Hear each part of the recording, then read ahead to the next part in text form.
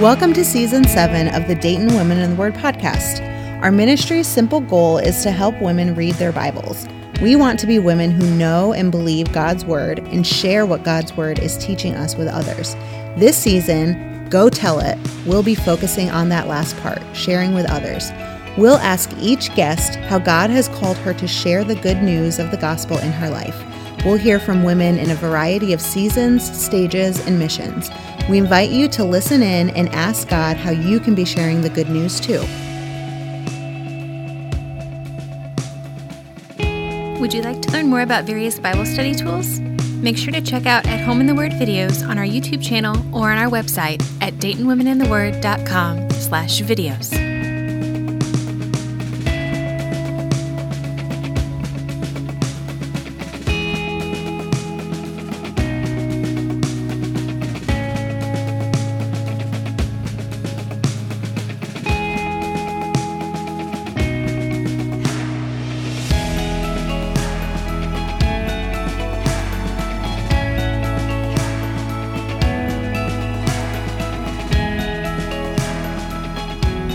All right, welcome back to the Dayton Women in the Word podcast. We are here in Season 7, which this season has been all about sharing the gospel in your spheres of influence and in your current season. So I'm your host, Bethany, and I am here in the studio today with my friend, Teresa. So Teresa, why don't you tell our guests, or you're our guest, tell our listeners a little bit about yourself, what brought you to Dayton, and what your season of life looks like. Thanks, Bethany. I was brought to Dayton through my mother. I've been born and raised in Dayton, and I have not gone far. I went to the University of Dayton and Wright State University, and I currently live on the west side of Dayton in Dayton View Triangle. My current season of life, I actually have been on Social Security disability since about 2013. I had Chiari malformation surgery that did not end well for me as far as how it affected my pain levels and my lifestyle. And so I've just been working on my health for a long time. And yeah, that's the biggest part of my life. That's what I consider my job, is taking care of myself and seeking health and wellness.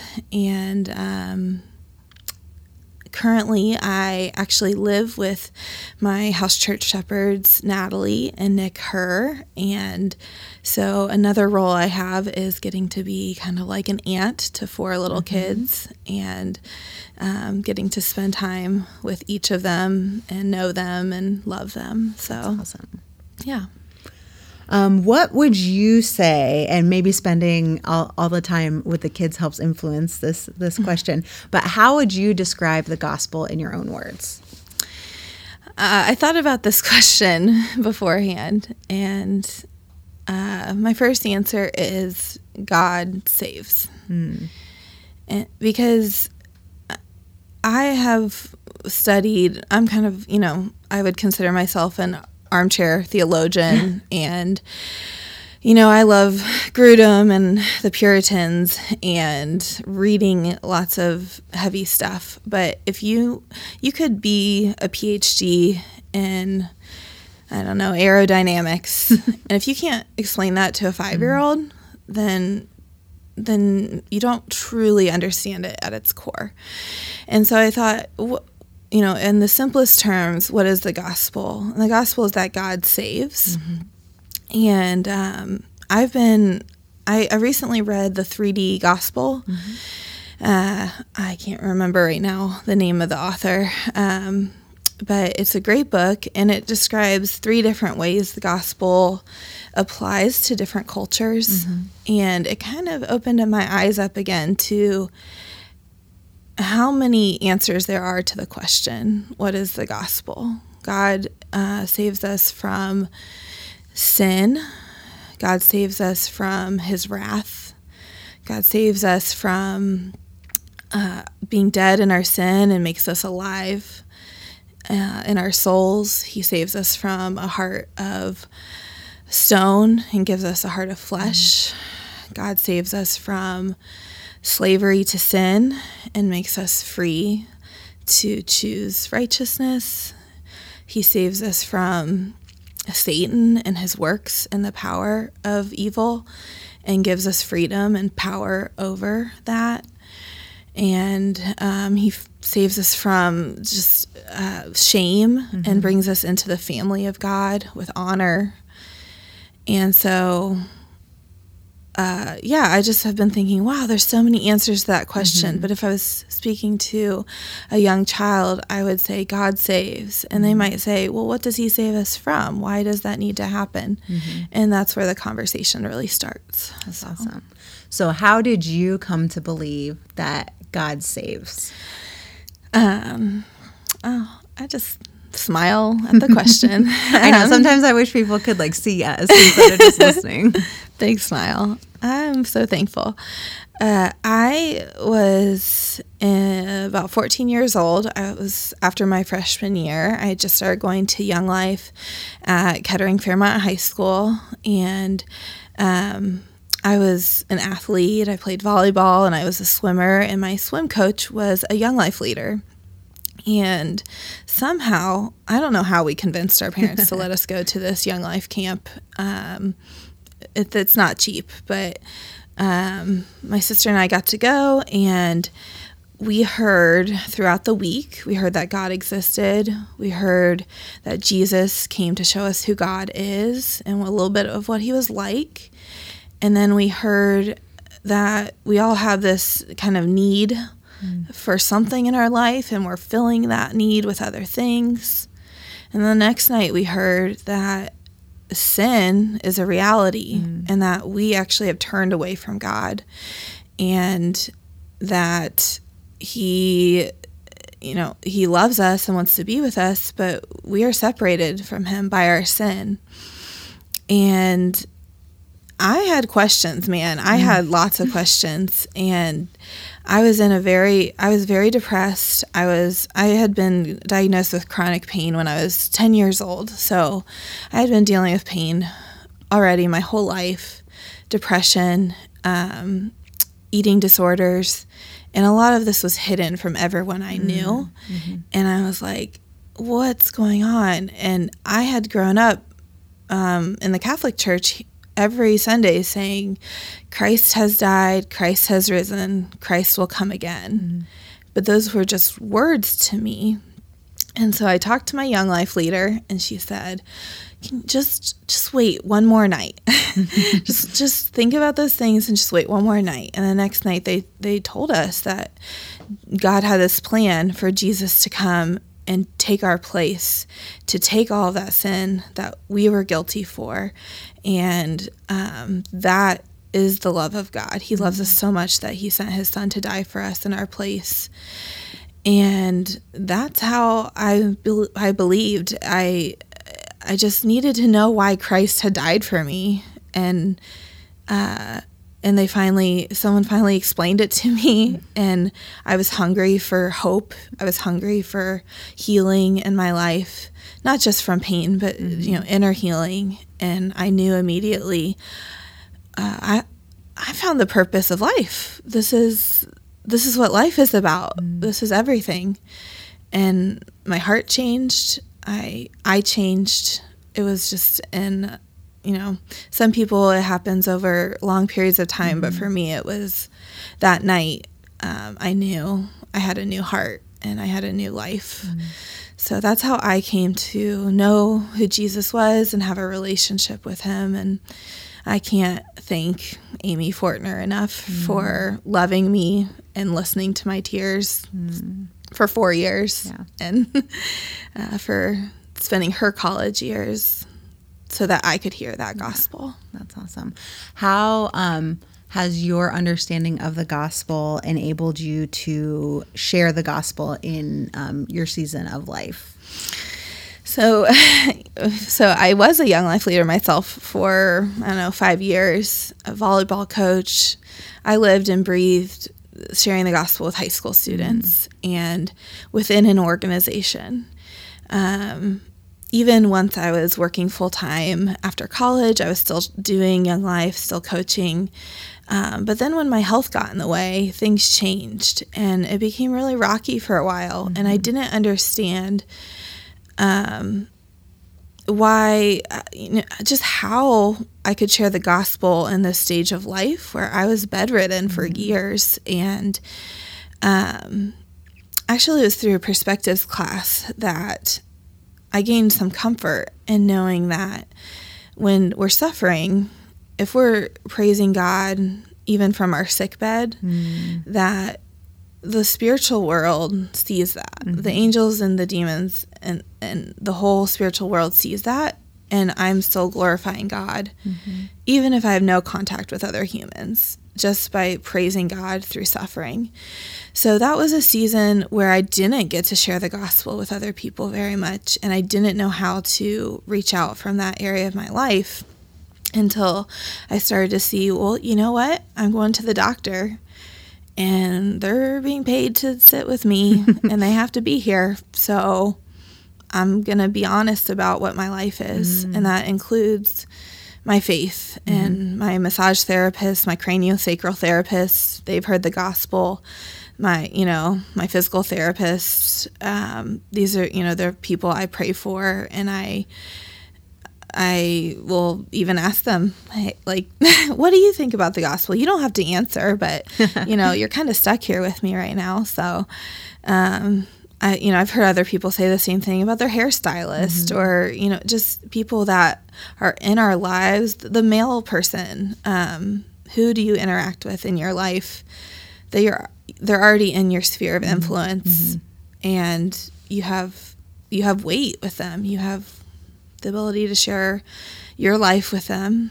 You don't have to shove it down their throat. You can just simply say, this is what God has been doing in my life. And they can look at you really strangely and move on, or they can engage. Yeah. So that's been really cool. And then I've been praying as God has really renewed my faith over the last year. I've been praying for people to disciple again. And it's been amazing that even though I'm still sick, there are 2 younger girls in our house church, and one of them is actually my cousin, and one of them lives now like 4 minutes away. And both we've really entered into discipleship relationships with. And then through the First John study that Apex held, I met a younger girl who we had a lot in common, and I just knew immediately. And I came to her and I said, I would love to serve you. How can I serve you? Do you want to meet? Do you want to pray together? What can we do? And so even being sick, so I just believe if me in this season of life, if God can bring people who I can share the gospel with and point towards Christ and discipleship relationships, then he can do that for anybody, So that's who I'm sharing the gospel with in my life, even in the midst of a lack of ability to get out and be a part of an organization or anything like that. That's awesome. What would you say are barriers that you may have encountered either in the past or presently with sharing the gospel? Well, I feel like I mentioned it with the last question. The health can be a barrier. It can be a barrier to getting to church, and just sitting in a pew for an hour and a half listening to loud music with chronic migraines. There's so many barriers to being a part of the church when you have health issues, and getting to a point of acceptance, and then even reaching past that to the point where you can see yourself serving in the midst of suffering. It takes time, and it actually takes a lot of love from the rest of the body of Christ for you to be able to believe that. I've had other barriers, such as just hurt from the body of Christ, people who have not understood my pain, people who have been afraid of my pain, or just overwhelmed by my health situation. And so my personal hurt toward the church made me want to run away from doing ministry. And so I think our own personal baggage can be something that gets in the way of us wanting to be on mission for Christ a lot of the time. I was just thinking with what you were sharing, when this airs, we will have already gone through summer study because we're recording in the spring. But I had started reading through Mark to kind of prepare for summer study. And I was struck the other day when I was reading, I can't remember which, it's one of the earlier Mark chapters. 5. With the bleeding woman? No, well, she's one of my faves. It might actually be that same chapter, or either right before or right after, but about the paralytic man whose friends, essentially bring him to where Jesus is speaking, and they're the ones that like lower him down. But I was struck because all of the descriptions, like I went through and circled every time it mentioned they, and even when Christ acknowledges the man and, saves him and heals him, he's still referencing they. I'm sure that the paralytic, if he didn't have, it wasn't like he was brought in kicking and screaming. So there was some iota of him wanting to be at Jesus's feet, but we don't have any indication of, where he was in processing through what his life looked like. But the fact that Christ calls out that communal faith that was there, and whether, I just think that's so beautiful. There's different people in my sphere that are walking through different types of suffering, not necessarily physical suffering, but suffering nonetheless, and just seeing the body be that communal they of serving the Lord together and encouraging faith and sharing. I think a lot of times when we think about sharing the gospel, rightly so, we think about, sharing that with unbelievers, which is huge. But there's also, portions of scripture where it talks about, preaching the gospel to yourself. And we still need to preach the gospel to people who know the Lord, because there are going to be times when we still have that relationship, but our faith is weak, or we are just in the depths and in the dark. And so that communal they of sharing the gospel, like commending his friend's faith along with his faith, and that is what made Jesus take notice and made him be able to intervene on his behalf there. Yeah, that's a really great summary of my late 20s, actually. I, after having been hurt by my church family, I wanted nothing to do with the faith that those people claimed. And I actually, I just went my own way. And that included me entering a relationship with a Muslim man from Saudi Arabia for many years. And I feel like that's, just a great example of how much I did not want to be close to Jesus or identifying with Jesus. And it was a fight, it was a struggle every day against my conscience. But I will say that I would show up to house church and I would bring him with me. Like, I'd just show up with my Muslim boyfriend to house church, and I would leave for months at a time, and I would come back, and this, the Triangle House Church on the West Side that I've been a part of has been those four friends that carried the paralytic for me. They showed up at my apartment. When I needed help, they would help me move when, once again, I was too sick to live alone and would have to move home with my parents. They would make sure I got my prescriptions from the pharmacy. They would clean my toilet. They would wash my dirty dishes. And I have said, you've heard the gospel comes with a house key, right? From Rosaria Butterfield. But I say the gospel comes with cleaning toilets, and it comes with washing dishes, and it comes with showing up time and again when that person can't show up. For chronically sick people, they want to be there. They're not flaky. They can't get out of bed.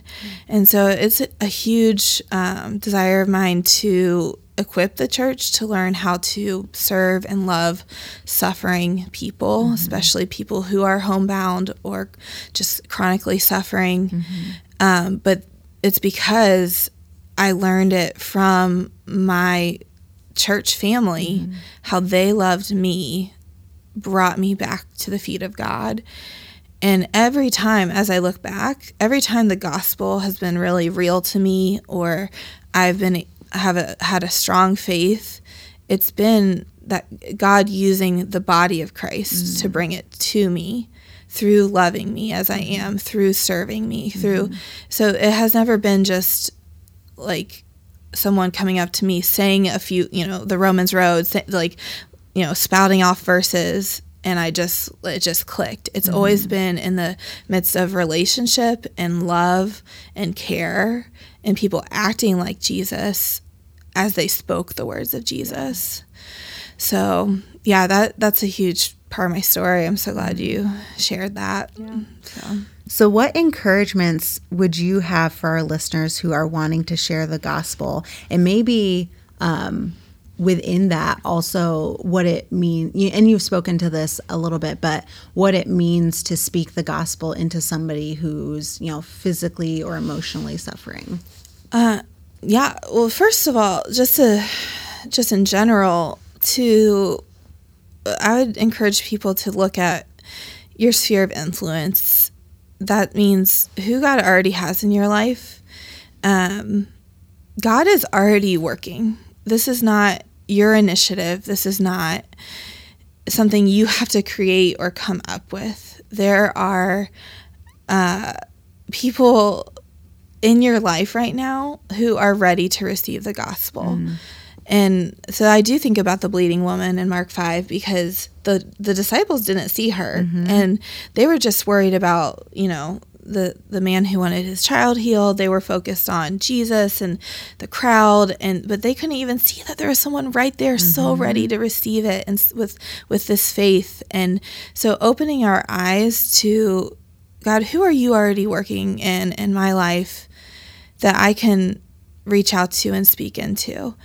And, that takes practice. The other thing is, every time I share the gospel with someone or try to enter into a spiritual conversation, I feel butterflies in my stomach. I feel scared to death. And I'm not the kind of person who, I don't want to go bungee jumping. I don't want to, I have no desire for risk-taking activities in my life. But because this is life or death, this is eternity, this is everything. It's like, don't think, just jump, just go and believe and trust the Holy Spirit is going to speak through you. Don't be afraid. And if you are afraid, just do it anyway. Be willing to mess up, be willing to stutter, to be awkward, to have awkward silence. Be willing to just be messy, because none of us do it perfectly. No one is eloquent, and even Paul wasn't eloquent. So just rejoice in your weakness in that. I really want people to know that you don't have to be perfect. As far as, speaking into people's lives who are chronically suffering, let's see if I could pick one or two things to say about that. I know we need a whole other podcast for that. I will show up for that too. No, I love that the Bible says to, mourn with those who mourn and rejoice with those who rejoice. And to be willing to sit with people in their sadness, just sit with them while they're feeling sick, sit next to them while they're in bed. If you have that kind of friendship with them, or if you have an old friend who maybe you haven't connected with for a long time because they've been sick, they haven't been a part of the social scene, don't be afraid to reach out to them and say, I'm sorry I haven't connected with you.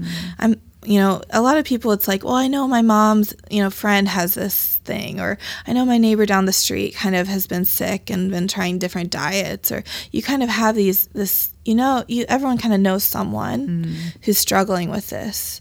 So, thinking about ways you can serve them practically, like saying, hey, is there anything I could do for you? Could I run to the grocery for you sometime? That's a great way to enter into that person's life and help them start to trust people again, help them start to believe that they're not alone. And it will present like this, the work you do and the service you do for a person who is suffering will not be in vain, because it will open doors in their heart for the gospel. So just be willing to serve, to sacrifice your time and your energy to do things that they can't do. And also be very, very, how do I say it? Fragile, I guess, with just treat them fragilely. Just know that they're easily broken, they're easily discouraged, and don't just try to shove hope down their throat, and be willing to recognize this is hard, this is sad. But I want you to know there is hope. And I would love to talk to you about that when you're ready. I think is a kind of gentle way to enter into that. So this kind of leads in well to the next question, asking about, what scripture you find helpful to share with those that you're sharing the gospel with, but kind of speaking to that, acknowledging the hurt. I think, sometimes people don't really know how to acknowledge the bad stuff well, that like, somehow as believers we have to just be rainbows and butterflies all the time. You always have to find the silver lining. And I forgot what I was listening to the other day, but somebody was talking about like how they love studying the Psalms, or maybe it was Jen Wilkin, because I just love her. Because it's Jen Wilkin.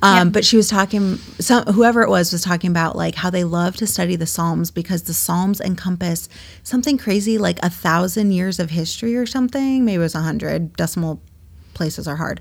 But a large amount of time of history is encompassed in the Psalms, which I didn't realize, which is cool. But it's all of this history of lament. Like, sure, there are like, Psalms filled with praise, but there's a lot of lament in there, and just like what a gift it is that, scripture didn't, white out the hard parts of itself. We have the praises and the, kingdom to come, but we also have like, it's hard here, and, my bones are breaking, and my pillow is wet with tears. Like, we have those alongside of everything else. Yeah. So what are some scriptures that you feel like kind of help you share the gospel?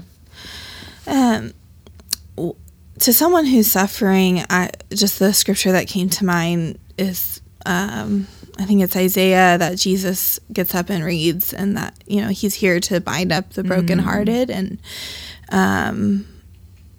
I would speak that over them. Jesus cares about your wounds. I would explain to them who Jesus is, and talk probably through Hebrews, and that he understands your suffering.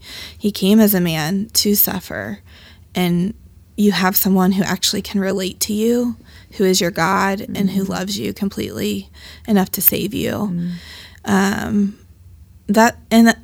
just the beautiful thing is that there is so much in the Word of God. It's so sufficient that you can speak to every life situation and bring the gospel into every life situation, wherever they are, with God, with suffering, with the good and the bad.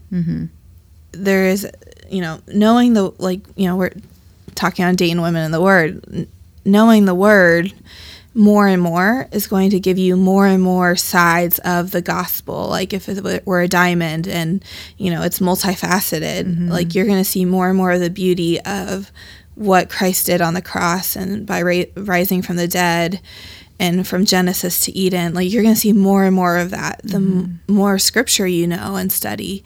And so guess that was the last question, but my other, encouragement is to study the scriptures and, but then to know that what God has taught you now is what you're responsible for sharing right now. That, if you have a testimony of how God saved you and you don't have any verses memorized, that's what he's given for you to share right now. And if you have did Awana and have 500 memorized verses, he's not necessarily calling you to share every one of them at every single juncture. But yeah, it's just that he has equipped you right now, right where you are, to share the gospel with whoever he's going to bring to you. And it might be a seed that is planted. It might bring someone to Christ right there. You don't know. You're not responsible for the outcome. You're responsible for obeying the call to share the gospel. So yeah, you talked about if there's last things to encourage. I brought Spurgeon. Spurgeon. All right. Hey, Spurgeon. He's my guy. So with all of this, there are so many good books you can read. There's so much scripture to know and to understand. But if you just know that Jesus died for your sins and that he has saved you, if that's all you can say, that is enough. And the gospel is enough in itself. You don't have to have some special skills, some special traits for the gospel to be effective. And so I wanted to read this quote. This is from The Soul Winner. And the pages are falling out, which makes me look super holy. Oh my goodness. Okay. It says here, the best attraction is the gospel in its purity. The weapon with which the Lord conquers men is the truth as it is in Jesus. The gospel will be found equal to every emergency. An arrow which can pierce the hardest heart, a balm which will heal the deadliest wound. Preach it and preach nothing else. Rely implicitly upon the old gospel. You need no other nets when you fish for men. Those your master has given you are strong enough for the greatest fishes and have meshes fine enough to hold the little ones. Spread these nets and no others, and you need not fear the fulfillment of his word. I will make you fishers of men. I just want to say that you don't need to add to what God has already shown you through his word. It's enough. It's beautiful enough to capture people's hearts. That's awesome. Well, thank you so much for being with us today, Teresa. Yeah, thanks for having me. It's been fun.